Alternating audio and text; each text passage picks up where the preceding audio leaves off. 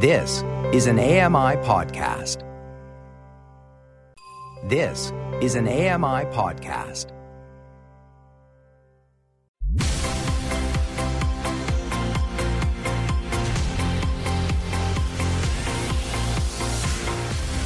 Double Tap Canada. Hello. Welcome to Double Tap Canada. What have you done to deserve this? I hear you ask. I'm Stephen Scott. Hello. Back with you once again. I've also got Tim Schwartz here. Hello, Tim. Hello, Stephen. I've never heard somebody be such a defeatist in all of my life. You just... but it is a good day. We are here, and it's time to talk tech. Listen, I live in a country that is currently tearing itself apart over I have no idea what. To what end, I have no idea. But in the end, I think we'll all be potless and penniless. So really, I don't know. I think I've just gone to the level of hysteria. I am, of course, talking about the UK, by the way, in case anyone's wondering what I'm talking about. For a moment, I thought you were talking about the US. I wasn't sure. You're kind of in the same boat, I guess.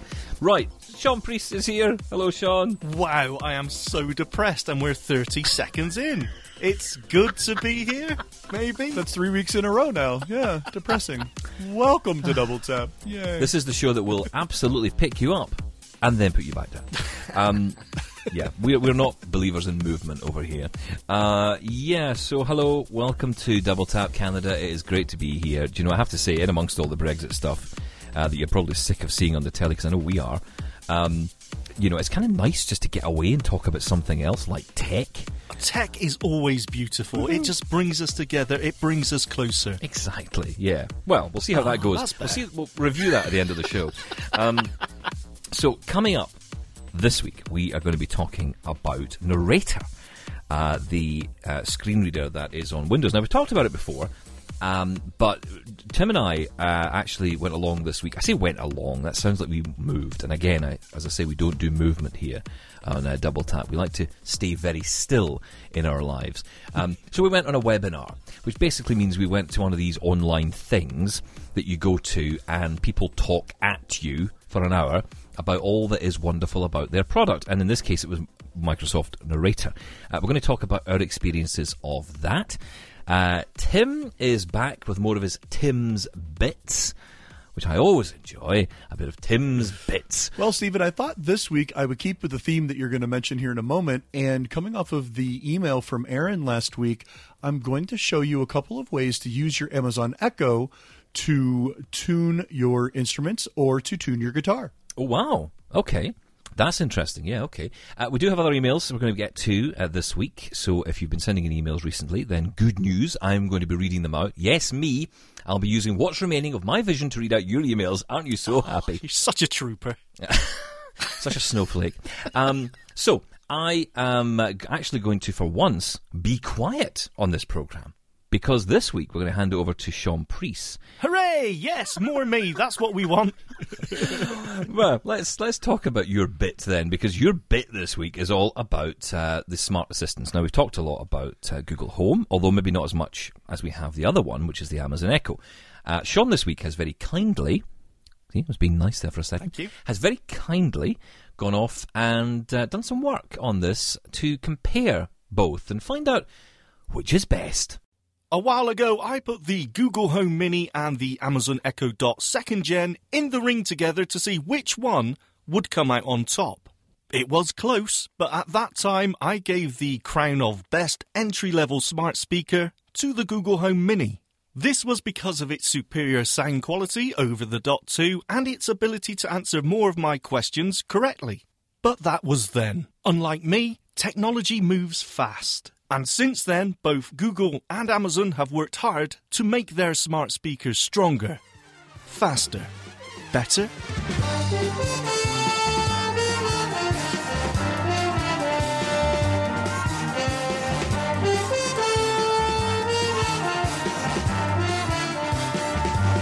Yes, both companies, Google and Amazon, have worked hard on the software side of their smart speakers, adding more and more features. And with the release of the Amazon Echo Dot 3rd generation, Amazon has gone even further with a total hardware overhaul and redesign. But does all this hard work make any difference? Is the Dot 3 finally a contender?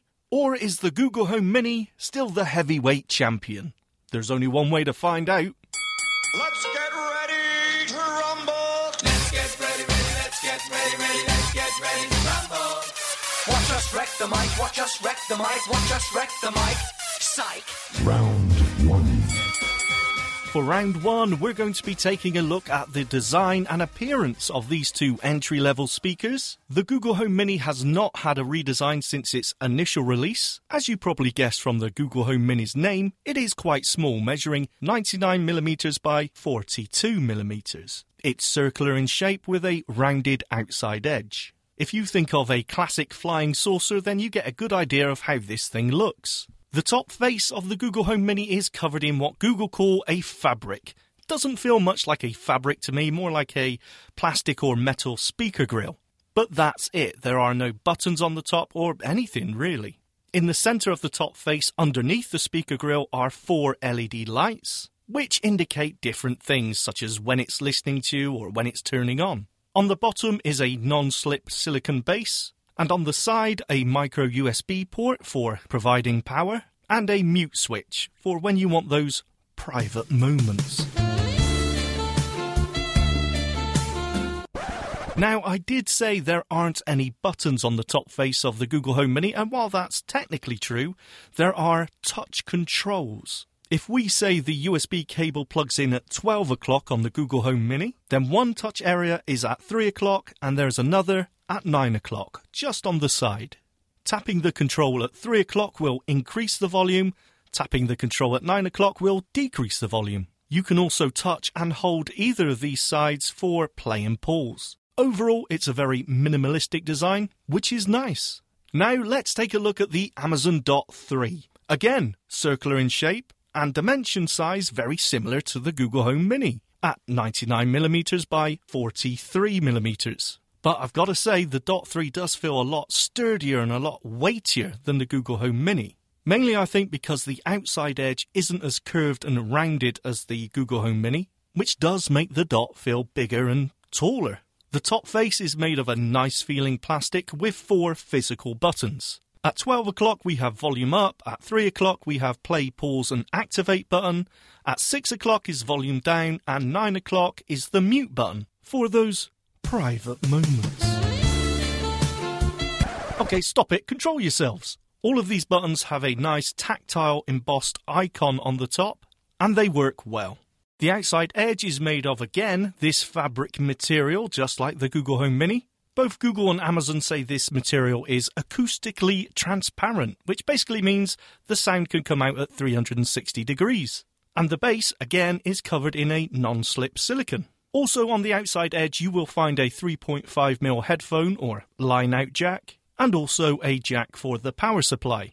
Now, sadly, this time, unlike the Dot 2 and the Google Home Mini, the micro USB has gone. Instead, the Dot 3 does require a DC power input, just like its bigger brother, the Amazon Echo.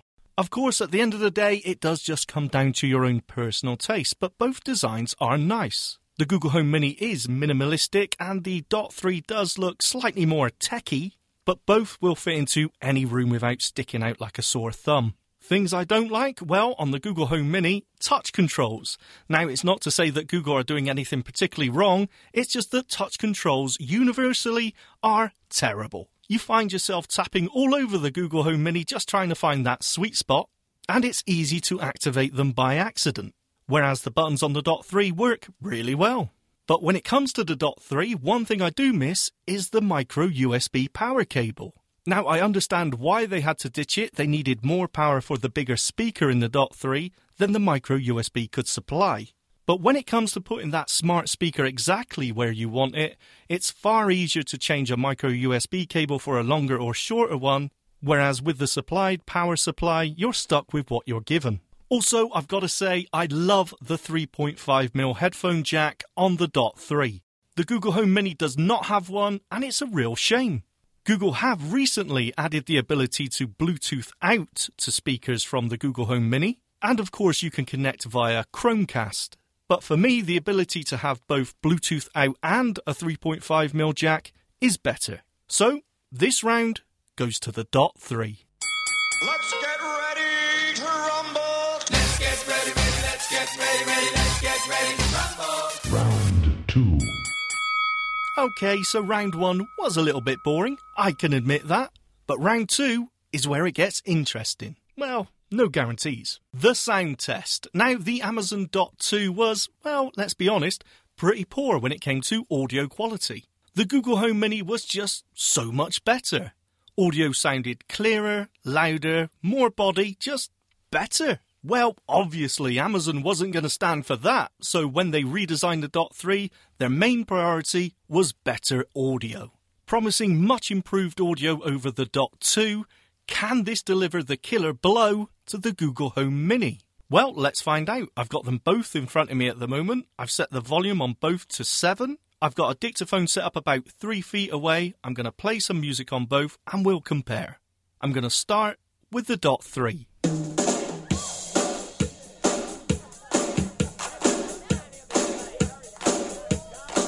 If you see a faded sign at the side of the road that says 15 miles to the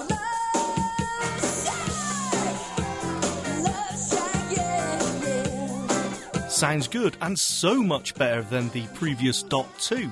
Now, I am in a small room. The audio quality isn't obviously going to come through on this recording as good as it sounds here in real life. But there definitely is more body, more weight to the music than there was from the Dot 2. Now, in a few seconds, I'm going to switch to the Google Home Mini. down to the Love Shack. I got me a Chrysler and it's about 20, so hurry up and bring your jukebox money. Love Shack is a little place where we can get together. Love Shack, baby. Wow, that's brutal. The Google Home Mini is definitely on the ropes when it comes to audio quality. It's a total switcheroo from the previous situation. Now the Google Home Mini sounds tinny. It sounds like the music has no body, has no weight behind it. Okay, let me calm down just a little bit, because I want to say that the Google Home Mini doesn't sound bad. It's only when you compare it to the Dot 3 that you can totally tell the difference. It's just so obvious. Again, let's quickly switch between the two so we can really hear that difference.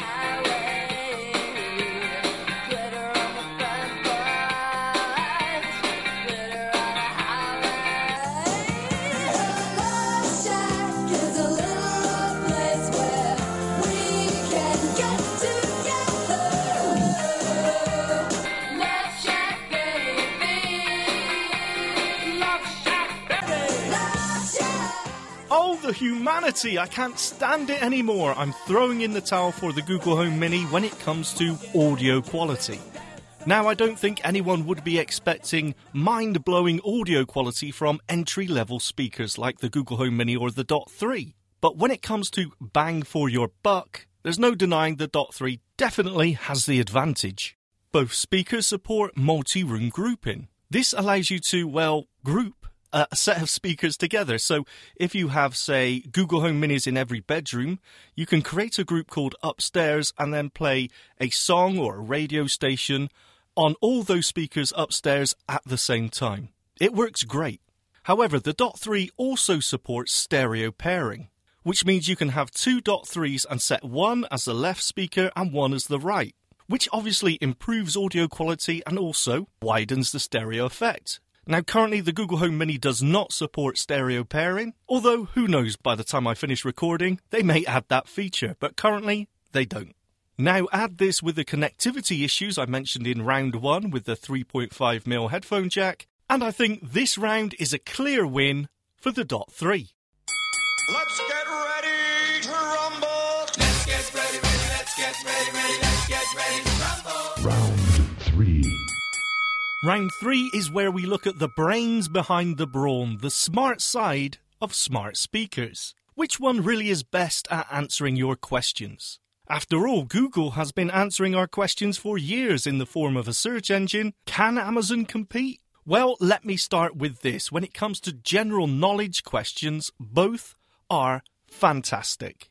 If you want to know the spelling of a word, the definition of a word, the weather, the news, how far away is the sun, when a certain celebrity was born, who starred in what film, sports results, anything like that, they're both great. Look, believe me, you know when a technology works well when, as part of a family discussion over dinner or something, it feels perfectly natural to shout out a question to a smart speaker to win an argument or prove a point. And that's exactly it. It does feel natural. Now, of course, both of these speakers have their little quirks. One will answer a question easily that the other one won't. Sometimes you need to phrase a question in a certain way. But the majority of questions are answered quickly and concisely. Okay, with all that said, there is absolutely no getting away from the fact that Google has vast resources when it comes to answering our questions. The Google Home Mini is just more responsive. Now, it may only be the difference of half a second, 1 second, 2 seconds maybe, but it is important. You do notice it, and it does make using the Google Home Mini feel more human-like, less mechanical. That's not to say the Dot 3 is stupid or bad at answering questions. It's just that when you compare it to the Google Home Mini, you do see a difference.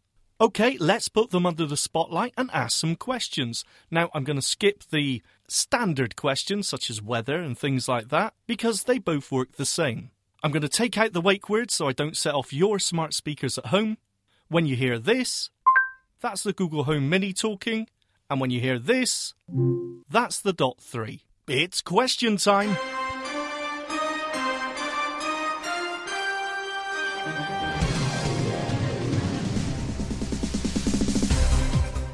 How do I turn on VoiceOver on the Apple TV? On the website support.apple.com, they say, if you turned on VoiceOver when you set up your Apple TV, you can use the accessibility shortcut to turn VoiceOver on or off. On your remote, press the menu button 3 times to turn VoiceOver on or off. You can also go to Settings, General, Accessibility greater than VoiceOver, then turn VoiceOver on or off.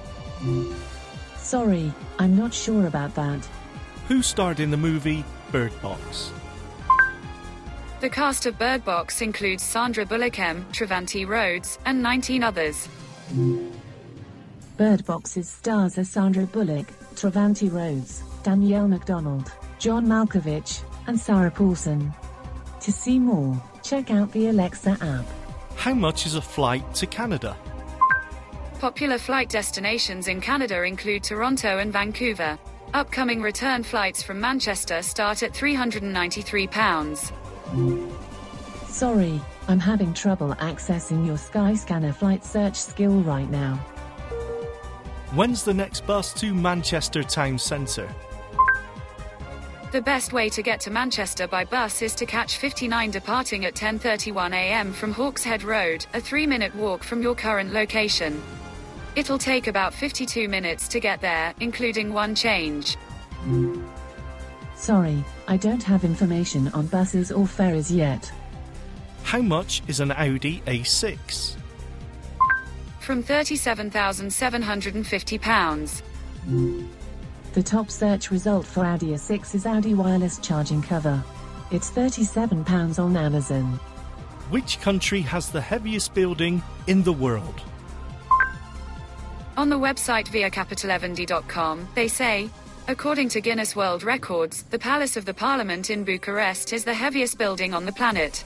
I'm not sure. Do UFOs exist? I want to believe. I don't know that one. Well, there you go. There was a few questions there that the Dot 3 didn't know that the Google Home Mini did. Particularly when it comes to grabbing results off the web. The question about turning VoiceOver on the Apple TV, for example. Google is great at that. Now, as ever, it's not quite as straightforward as that because skills on the Dot 3 can make a huge difference. For example, if I do want to know a bus time on the Dot 3, there's probably a skill I can install for my local bus service. The Google Home Mini also has skills or apps or actions, whatever it calls them. But searching and browsing through available skills does seem a lot easier on the Amazon app than it does on the Google platform.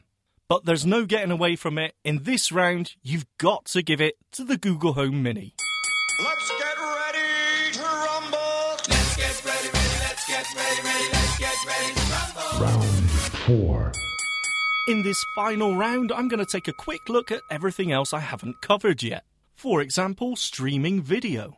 The Google Home Mini can stream video to a Chromecast-enabled TV or a Chromecast dongle, and the Dot 3 can stream video to a Fire TV stick. You can say something like, play The Office from Prime Video, and it will start playing on your TV. Likewise, on Google, you can say, play cat videos from YouTube, and again, it will start playing on your TV. It's really cool, and it just works really well. Obviously, which one you prefer comes down to which service you prefer. If you watch a lot of YouTube videos, for example, then that might be the better bet. But if you have an Amazon Prime account, then you will get Prime Video for free, so that may be the way to go. And it's the same when it comes to audio streaming services as well. If you have YouTube Music or Google Music, then a Google Home Mini is the one for you. Amazon Music Unlimited, obviously, is for the Dot 3, and in some countries, Apple Music is also supported by the Dot 3. Both support audiobook playback through Audible, and there are some services such as Spotify that both will play quite happily. When it comes to the companion apps, the apps you download to set up your smart speakers, I've got to say the Google Home Mini app is nice. It's recently had an update and it's really easy to use. Sadly, the Amazon Lady A app has also recently had an update which has made it a terrible nightmare. Well, at least accessibility-wise, the labels are all over the place. Hopefully that will be fixed in the next update though. But either way, both apps are accessible, they are usable, but the Google Home Mini app is just a nicer, more polished experience. And just to reassure anyone that may be worried, setting up both of these devices out of the box is very easy and totally accessible for the visually impaired. When it comes to smart devices such as smart plugs, light bulbs, central heating or air conditioning, well, guess what? Both smart speakers work really well. I can easily turn my Nest thermostat on and off and set the temperature on both devices. You could say that thanks to the Dot's library of skills that you're more likely to find support for smaller or unknown manufacturers, but the gap between them is getting less and less. The Google Home Mini now has great support for most smart devices. Now, I am certain there's something I've missed, something that you think is important that one has over the other one, but I think I've covered the major points. So, who's the winner? Well, I'm going to say they're both winners. I know, I'm so PC. But the fact is that both of these smart speakers are fantastic. Especially if you're visually impaired. The accessibility is great, the service is great, and once you get over the embarrassment of talking to plastic, they're just so incredibly useful. Yes, the Dot 3 does have better audio quality, but the Google Home Mini still sounds good. And yes, the Google Home Mini is smarter than the Dot 3, but not by enough that it really matters. At the end of the day, I think that we shouldn't be looking at these two as in competition anymore. They don't need to fight. It's all about having extra choice, what works best for us.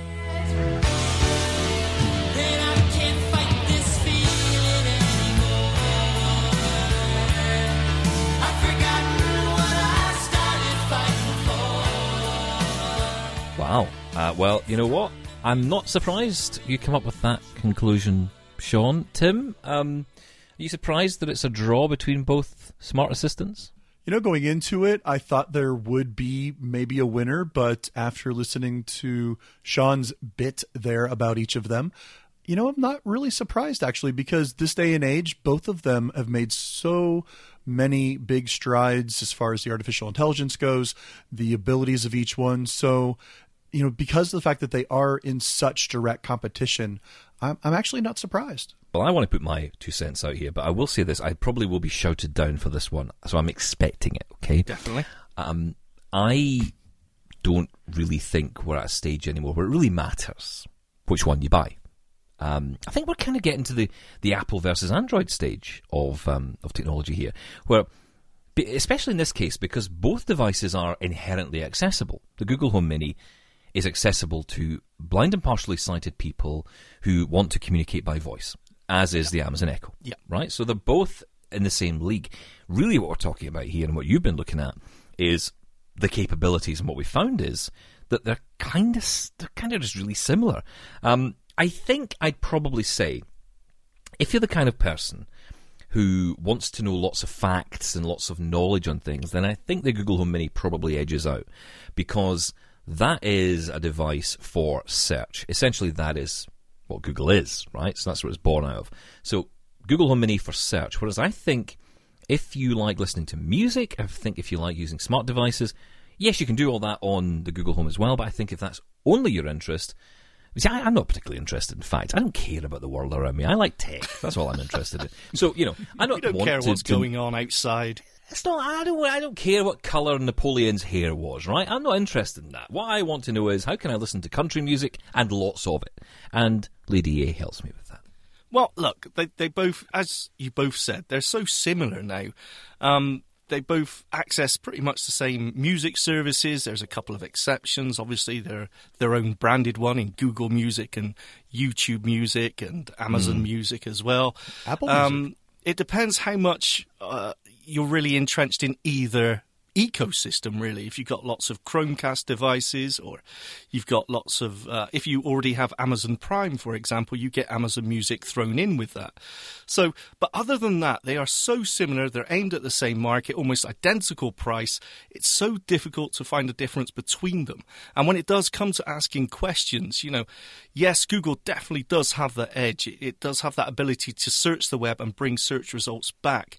But Amazon is catching up, and some questions that one will answer, the other one will, and vice versa. So it's so tight between them, I really don't think you could go wrong if you buy either one. And sorry, just to say, because I started off my sentence earlier by saying I'm going to say something that people will be annoyed at, and then I realised I never actually said it. That was annoying by itself. Yeah. Yes, exactly. How annoying am I without even trying? Is that rhetorical?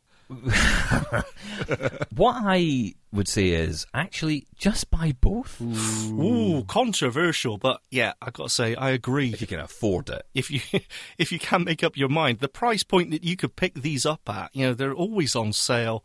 I think you can't go wrong. Look, let's stop it here, because we could talk about this all day, but we want to talk about Narrator 101, which was the latest webinar from Microsoft. Tim and I attended. Sean was going to, but he was too busy making that wonderful feature. So we're going to talk about that. We're also going to get to your emails as well. All that to come here on Double Tap Canada. Do not go away. Double Tap Canada. Welcome back. This is Double Tap Canada, and I am Stephen Scott. He is Tim Schwartz, and he is Sean Priest. Hello. Well, hello. Well, hello yourself. Right, let's cowboy. Let's move on to Narrator, the screen reader that is built into every Windows PC. I'm going to just quickly summarise. Basically, up until Windows 10, it was rubbish. Now it's good. That's the summary. That was a quick summary. Well that was done. easy. I think it kind Good night, everybody. I think it kind of got to the point, if I'm honest. I think it said it all. I think it was pretty spot on. Windows 7, terrible. Windows XP, laughable. And everything before that, yeah. So, there wasn't much love for Narrator around by the blind community. I think that's fair to say. A lot of people saw it as a stepping stone to get to another screen reader. Yes. However, they have put a lot of work in, they being Microsoft. And I've got to say, hats off. If I wore a hat, I would take it off. And I would say, hats off to you, my kind sir and lady, people. Would you? Yeah, that's what I'd say. Yeah. Because you know what? I think they've done a huge amount of work on this. The Windows 10 Narrator, the latest edition, which was just released at the end of last year and made available to a lot of us, has got some amazing features. And one thing that I'm really impressed by is that they've started doing Narrator sessions, not just Narrator, but accessibility sessions generally, going through each and every single feature and accessibility area, if you like, that they have built into their systems. So the first one was on Narrator. Tim and I went along. I liked it, Tim, because I got some of my questions answered. They said well, they didn't say my name, but they kind of annoyed about that, but we'll get over it. But they did read out my questions. I was excited by that. Tim, what did you think about it? Overall, I thought it was a really good presentation. They were able to highlight a lot of the new features that came out in Narrator this past October. Of course, you can only do so much in a 30-minute presentation, and then the rest of it was Q&A. But from what they did put on display there, I actually enjoyed the webinar. I thought that there was a lot of good content there. There's one or two things that I didn't even realize were in the new Narrator, easier for me to say, and I'm very excited about it. Actually, if I'm online, I may actually just use Narrator over anything else right now because of some of the things I talked about. Hush your mouth. No way, fake news. Now, you two are just having a complete love fest with Narrator at the minute. I have tried the latest update, and yes, it's so much better than it was. It is a option now. But how can you choose it, Tim, over, let's say, NVDA or Jules? Well, I will say right off the bat that my favorite feature that I wasn't even aware was there was that if you are online and you are on a website that has images, they have integrated Seeing AI technology into Narrator. And with a quick keystroke, you can actually get a description of the image that you're looking at on the website. That, to me, is a major benefit. All the other things that they've done to make it similar to JAWS, although they wouldn't quite say that in the webinar. They just said that it will be familiar to you if you've used other screen readers. Yes. But I thought that was clever. But the other things that they've done to be able to navigate by heading and the different modes that they have and be able to find links and all those kind of things, the links list and all that, I think those are a long time coming. And they were things that Narrator should have had for a long time now. So I'm very happy to see that, but to integrate Seeing AI into it so that I can get that image description, that to me is a big deal. In a world where Tab and Shift Tab are generally my best friends, yes. This is a really interesting time because I use Tab for everything, and I have to be honest, since trying out, not Narrator, although I have been trying out Narrator, but actually the computer I use at work runs Windows 7. Wow. Ouch. Where do you work again? I work in the past. And, I go in and I use this machine, and obviously I can't use Narrator. Now, they are upgrading us all to new machines, and we will get Windows 10, so that's great. And I am really, really looking forward to that because I've noticed that just, not by using Narrator, but by using Chrome, because I've been trying out the Pixelbook, and I have to tell you, I am so impressed by this. I am equally, I'll maybe explain this more next week. We'll maybe get into this more because I want to talk about Narrator at this point. But all I'll say is I'm equally as excited by Chrome as I am annoyed by Chrome. And the short answer to that reasoning is I feel that, I just wish the Chromebook could do more. I can't audio edit on a Chromebook. There's certain apps that don't work or aren't as accessible. The apps themselves still have issues. But the websites are good. The ability to use websites is amazing. I just leap through Twitter and Facebook now in a way that I could never have done before. So you feel limited by the operating system rather than the screen reader? Yeah, on Chrome, yes. Yes. Yeah, definitely. I mean, the fact that you haven't got the ability at this point to do things like audio editing, which is really the other skill for me, but that's a very specific thing for me. Yeah. The majority of people who are listening to this will be like, yeah, whatever, I don't want to do that. So in that case, if I take the audio editing out, I would say it's a really exciting product. It's an expensive one, but then there is a Pixel Slate, which is a bit cheaper, which is a tablet. So that might be another option out there. Still expensive. It's still expensive, but it's just... I think we're at a point, and this is a really weird place for me to be, because I feel like this is like a soap opera in my life. I started off learning VoiceOver on the Mac when I started using screen readers. That was the very first place I started. I started using VoiceOver because I thought it would be the easiest of them all. I thought, iPhone, I've got the hang of it. It can't be any different. I hear loads of people saying it's just like using the iPhone. And I know there's ways you can do it that make it similar. But truth be told, I've never got on with VoiceOver on the Mac. I find it clunky. I find it prohibitive in some areas. I don't find it an enjoyable experience as much as I would like it to. I find it that there are steps you need to take that are cumbersome and don't need to be there. And I think a lot of people find that after the success of VoiceOver on the iPhone, a lot of people jumped on the Mac and found exactly the same thing. And of course, the prices of those machines are going up and up and Yeah. up and up and up. So to get on that bandwagon, it's a very high bar. Now I moved to the Chromebook, and I bought a very cheap, nasty Chromebook last year on a sale, and I thought I'll try it out. And my first impression was it's okay. Then I was having issues with sound because it seemed anyway as if the processor, because in the low end, low spec, low cost Chromebooks, there's a very cheap and nasty processor in it. Because really, for most people, all it's doing is browsing the web. It's not doing anything else. Yeah, it's all it needs. But actually, it's really fast. So you don't need a fast processor. However, if you're using speech, I think you do need a better processor. So the Pixelbook is more expensive, but it does have a better processor, and therefore you don't get jagged, horrible, nasty, crunchy sound. And that's what you get really good sound off it. You get not just the audio quality, but the ability to understand the speech without it jarring or struggling or stuttering. Now, going on, sorry Tim, I'll just say this quickly, because I do want to bring you in, but just on this, I think the Chromebook has been a really interesting experience in the ability to use a built-in screen reader with its intended browser, which is in this case Chrome. Works really well. I then try Narrator, and I'm getting the same experience. And what I'm finding is that Windows and Chrome are becoming my go-to machines to do anything, and Apple is drifting way off into the distance.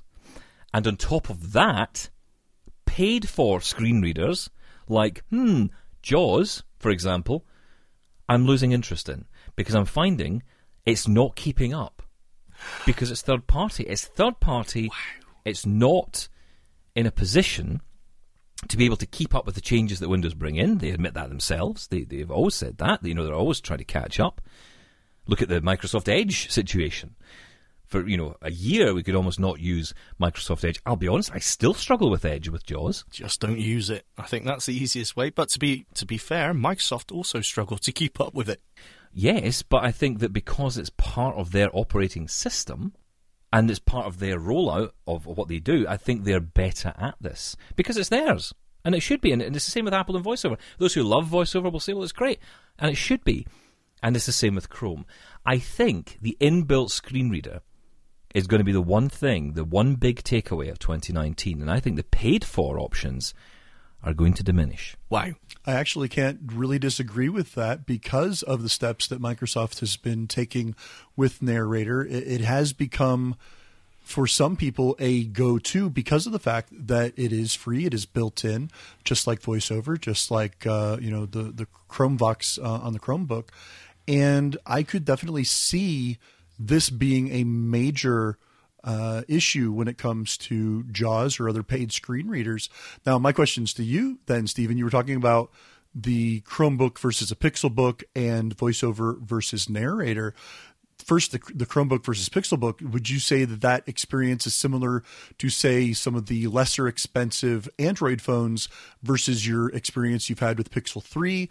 And then would you say that your experience with VoiceOver or Narrator, which one's better? Well, I think starting with the Android phone, the cheap versus the top of the line, that's a big question. And I have to say, I will say that the gap between those two is much narrower than I would say Chrome on a cheap Chromebook. Sorry, Chromevox on a cheap Chromebook is on a more expensive Pixelbook. I think the gap is much wider. Sure. And I think that's because the hardware, even in the cheaper phones, is pretty good, better than it probably requires. So, no, I wouldn't say I've had issues with TalkBack on a cheaper Android phone, but in comparison, yeah, the gap is not as wide as I thought. I wouldn't not recommend a cheap Android phone, whereas I would definitely not recommend a cheap Chromebook. What was the other question? I think that's a fair statement based on what you said over the past many weeks. Now, to the other question, then, your experience with VoiceOver being your first screen reader that you used on a Mac, how do you compare that to the current version of Narrator? Ease of use, simply put, it's ease of use versus frustration. Because the thing for me was, and I think this is actually something Apple could fix very quickly, but it involves taking one step out of the navigation element on VoiceOver. And it's called the interaction model, where you interact with elements. So, for example, and I'll try and simplify this as best I can. If you're in equivalent of a Finder window, Windows Explorer, if you like, where you've got down the side of the screen, you've got a tree view, which has got, documents and desktop and all the rest in it. And then you've got your toolbar, and then you've got your main window, which includes all your files that are in that location set by the tree view. To navigate around that with Narrator is actually really simple. I mean, you can use Tab. You can even use F6, I think, and move around that way. You can bounce around with the Narrator keys. Certainly that's been my experience. Certainly that's the case with Chrome. On a Mac, what you have to do is you have to navigate to the block that you want to interact with. So you choose one of those three elements. It might be the toolbar, it could be the sidebar, or it could be the window list, as they call it. Now, if I navigate myself to the sidebar, I've then got to hold down about 50 keys. That's a slight exaggeration. I've got to hold down a few keys. Feels like it. It does feel like that, to actually interact with the sidebar, right? So then you arrow down to the documents. You've then got to uninteract with the sidebar, move around the screen again to the window list, and then go in and interact with the window list. Take that step away, and basically you've got what Chrome does. And you've got what Narrator does. Yeah. And I'll tell you, even JAWS doesn't do that as well. So I just think there's better ways it could be done, and I think that's the downside for me, and that's why I would probably go down the Apple route again, unless that changed. But I don't think it will. That's their way of doing it. Right, let's get to some emails, because we could talk about this all day, and it is something I'm passionate about. Do tell us what you think. feedback@ami.ca if you want to join in the conversation. I do want to get to your emails, because you loyally send these in, and we always end up talking so much that we never get to them. So I really want to get to these. So let's start with Anthony from Calgary, who says, "Hi, Double Tap Canada team. I really enjoy your show, and I'm looking forward to the comparison of Google Home and Lady A. Well, hope you enjoyed it. However, you may not have known this, I didn't, when it comes to accessing podcasts, that Google Home is much better at it. Amazon's Lady A, I'm trying not to say the word, the app, I'm told, is not the most accessible. That's true. There have been issues with that, for sure. And the amount of work to get skills to do the most simple thing, like play anything off of iTunes or Apple Podcasts, seems like a lot of work. Well, friends have tried to get AMI podcasts, for example, and all they got was, not sure how to do that, even though AMI never really dealt with Amazon Echo either. Any tips on what we can do? Well, that's a real challenge, isn't it? Because this is actually a problem, I think, that Amazon have got with the way that they integrate with services like TuneIn and others, which is quite difficult if your podcast is listed in a certain way. Like AMI could be AMI, if you were saying it. Oh, and that's the same with both of them, though. It is very much, you've got to, it's trial and error of how to pronounce something, or a certain way of how to ask questions. They are getting a lot better, but there is a bit of trial and error there. I will say, I absolutely agree with you. Playing podcasts on the Google Home is so much easier, and more importantly, it's so much easier to fast forward and rewind and skip through them. You can just say fast forward 10 minutes and it will do it. And natively, the Amazon Echo Assistant won't do that. Now, with that being said, there is a skill called AnyPod, which is very good, and it does give you that ability to skip through a podcast, and it does support lots and lots of the majority of the podcasts that I listen to. So that is worth a try. It is called AnyPod, but even then, you need to remember to say, tell AnyPod to fast forward 2 or 10 minutes. You've got that extra layer in front of it, which you don't have on the Google Home. I do prefer it for listening to podcasts. Oh, and I will say that you can play Double Tap Canada podcast easy on both of them. I know it works well on the Amazon Assistant. Just say, play Double Tap Canada podcast, and it will play it through TuneIn. That works pretty much flawlessly for me every time. Right, Tim, one for you. Right. Mark Austin has been in touch from the UK, and he says, on a recent show, Tim, you talked about the Plantronics M165 phone headset for use with an iPhone. He says, I am registered blind and thought this would be an ideal solution for all my mobile communication needs. I've contacted Plantronics and they tell me that the M165 is no longer available, but they recommend the Plantronics 500. However, this doesn't get very good reviews. Could you recommend a replacement? Unfortunately, I can't really recommend a replacement or an alternative to the M165. I do know the current version is the 500. I was thinking about getting that one to try it, but the 165 you can still get places online. I've been able to still find it on Amazon, maybe not always through Amazon, but third-party sellers. The M55, I think it is still available as well, although it's a much older device. But the 165, you can still find it online some places. So if you don't go through Plantronics, look around online, Amazon and others, you should still be able to find it. I'll have to take a look at the 500 and see what that's all about. Plantronics Voyager Legend is another good one. That's one I've got, and I love that one. And it's got a lot of spoken feedback on it as well, which is quite good. It tells you battery level. When you put it in pairing mode, it tells you, it's got that kind of vocal feedback that's quite nice. Yep, that's what Plantronics brings to the table. They're really good at all that. And of course, there are other brands. No, there's not. They're all terrible. Right, so here's another one. Sorry. Sennheiser and Bose, if you want to go expensive, have single ears that are great. Yeah, Sennheiser is actually a good make. But I don't know. I'll say one thing about Plantronics quickly. I think that it does multi-point very well, which means you can connect it to more than one device, and it will seamlessly switch. That is probably one of the best features about it, and it's got it bang on. I wish Apple would take note. Anyway, right, Chris has been in touch. Chris Judge is one of the hosts here at AMI. They all listen to us, He's host of the AMI original show, as you'll know. Well, Chris, of course. Good to have Hello, you here. Chris. Yeah. He also hosts Eyes for the Job as well, and he's a faithful double tap listener. Woohoo! Thank you, Chris. Sucking up. Right, I've got a question for you, Tim, says Chris. I heard the episode where you were talking about the new smart water bottle you got for Christmas. Yeah, we know, Chris. He's never shut up about it. Well, it's next to me right now. Can you tell me... That's not what Chris says, by the way. I said that. But what Chris asks is, can you tell me what brand it is and if the app is accessible with VoiceOver? I purchased a smart water bottle from Amazon made by Thermos, but I'm having trouble figuring out the app. Thank you for any help you can give me. Yeah, Chris, I'm really liking my smart water bottle. The one that I have is made by a company called Hydrate. H-I, not H-Y, if you look it up online. And it usually runs, I think, about $40 or $50, maybe a little bit more, a little less, depending on where you get it. But it works really well, and the app is accessible. I have a lot of swiping. Unfortunately, there's no headings in there, but a lot of swiping to get to things. But once you get to it, it is perfectly accessible. Okay. I must say, I do like the sound of this. I've got one, but the app is... pretty terrible. The only good thing about it is it does let me link. You can kind of get into it far enough to allow it to link it to other apps like Fitbit or Apple Health. So that's a good thing.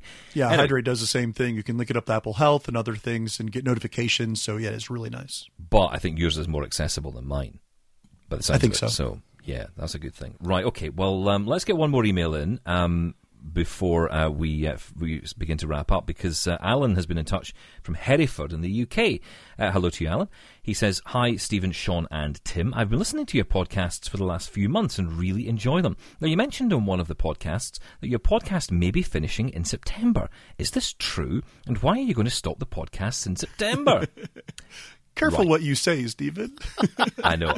I will say, Alan, look, don't worry, all right? Well, I don't know. Actually, I can't say that. Let us worry. Yeah, let us worry about that. No, I was kind of having a bit of a joke last week about that because, we were kind of making the joke that our health is in such a bad way that either the contract will come to an end or we'll all die because of our bad health. That was kind of not a very funny joke, I'll admit. Not at all. No. On any level. But, as far as I'm concerned, we're here to stay. That's my plan. Can't speak for AMI. Both on AMI and on life. on the planet. Yeah, on both. The rule of thumb, if Stephen says something horribly negative about us or the show, it's probably not true. Yes, exactly. That's right. Don't believe a word I say.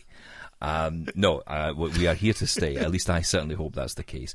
And do you know what, Alan? You can tell the good people at AMI that you agree with that and that you think that's the case. So feedback at ami.ca if you want to see us live beyond September. On AMI, obviously. Right. Well, going on to the rest of the email, he says, it's good to see that Stephen is going to use the Pixel 3 from Google. I got the Pixel 2 last January and really like the phone. It's there is just a few minor tweaks that I would like Android TalkBack to do, such as read the notifications, with you on that one. TalkBack, reading that you've cleared apps. Yes, actually, now I think about it, that's a good point. Lift phone to ear to answer the phone, which is a good point. I quite like that feature, actually. Although I will say the one thing I love about TalkBack is the ending the call by pressing the power button. That's nice. Yeah. But yeah, also TalkBack announcing that the battery is 100% charged, because it doesn't do that. And also for you to select if you want app updates, system updates, and OS automatically updating themselves. Yeah, there are a lot of things in there. Notifications in particular is one thing I've noticed it's not very good at reading out.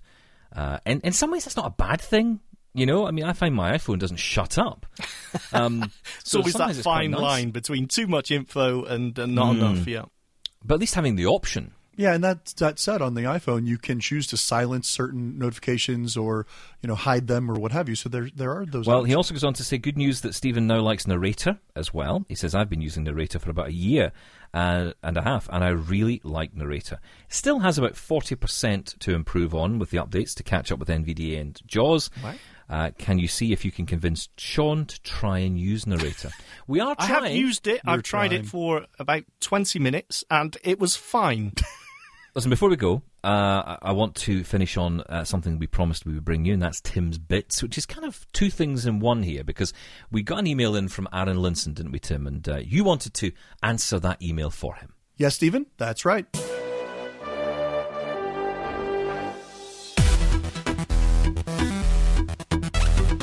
Welcome to another edition of Tim's Bits on Double Tap Canada. This week I'm speaking to all the musicians out there who are looking for a quick and easy way to either do a vocal warm-up or to tune your instrument. This week I'll be using two skills on Amazon Echo. The first is called The Pianist. The second is called Guitar Tuner. You can enable these either by using the Amazon Lady A app or just ask your Amazon Echo device to either enable Pianist or enable Guitar Tuner. Let's take a look at the pianist skill first, and since I am a tenor saxophone and clarinet player, as well as a vocalist, let's start off by tuning to a B flat, and then do some vocal warm-ups.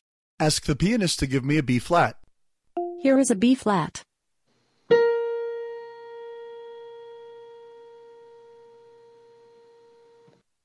Ask the pianist to give me a G. Here is a G.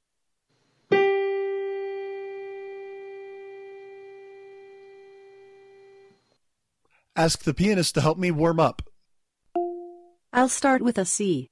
Jump in when you can, and drop out when you need to.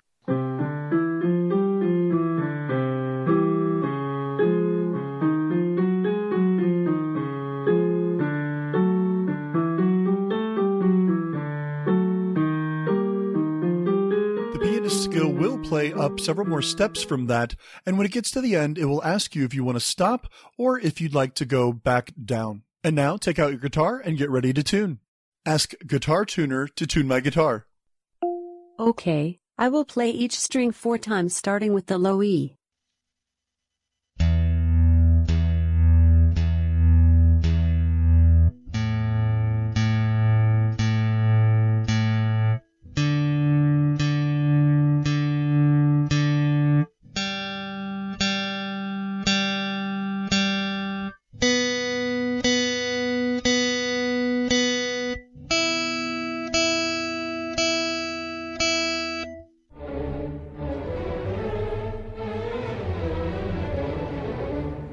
And there you have it, 2 simple and valuable skills from your Amazon Echo to help you be more in tune with your music. It's truly a marriage made in heaven. Is there anything that you'd like me to cover in an upcoming edition of Tim's Bits? Or do you have questions about anything that I've covered?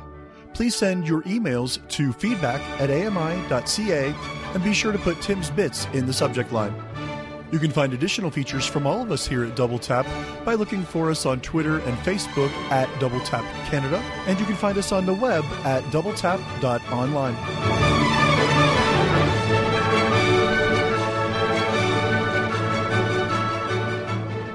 Tim, that sounds brilliant. Thank you so much for that, and thank you for all your emails. Really appreciate them. Keep them coming. feedback@ami.ca. We appreciate the love on the show. However, AMI may not love us if we run over. So we're out. Thank you, guys. We'll catch you next time. Thank you. Thank you. Bye-bye.